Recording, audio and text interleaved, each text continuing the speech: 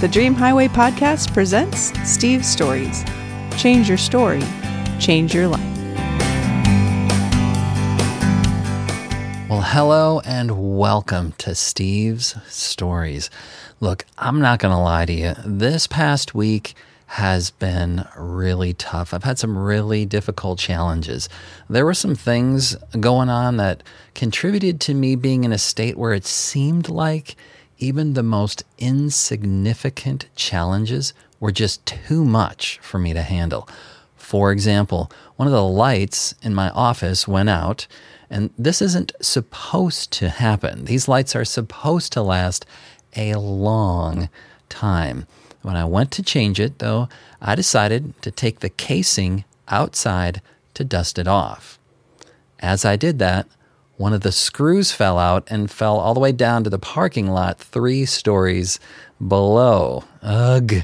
Like, seriously, now I've got to walk down all these stairs to try to find that thing?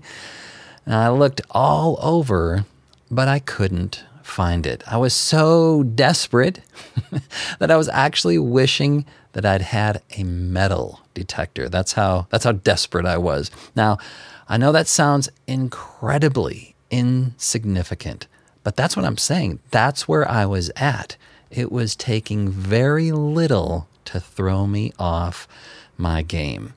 Then, on Friday morning, as I went downstairs to get my bike to go for a bike ride, which I was really excited about, I noticed the rear wheel on my bike was flat. You gotta be kidding me! Though I was aware of the mind game that I was involved in and knew the right things to think, so to speak, it just didn't feel like I was going to be able to get out of this emotional nosedive. Then I had an idea.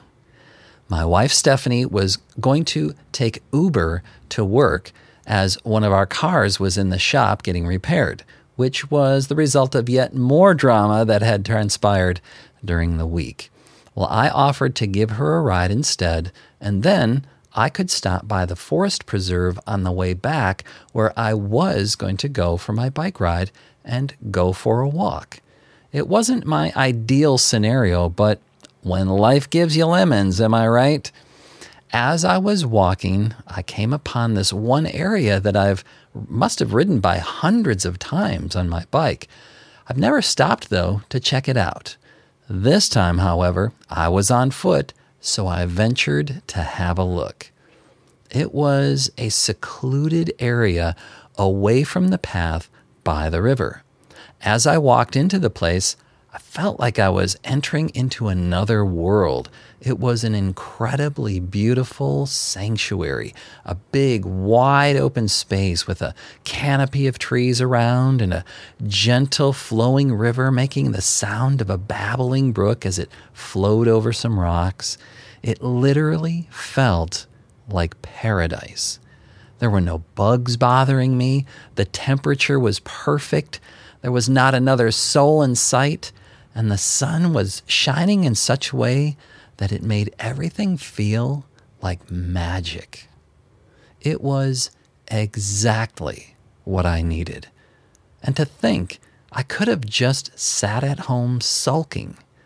I would have missed out on this life-transforming experience had I not kept an open mind, listened to the Spirit, and been proactive. I say this because I often hear people saying, I wish I had just listened to that voice inside. And oh, by the way, I did eventually find that screw. I also discovered a great new place to get bike repairs that's close by my home. So, like a phoenix rising from the ashes, good things can and do come from unfortunate circumstances. May you continue to find the good and see the good that can come from any circumstance.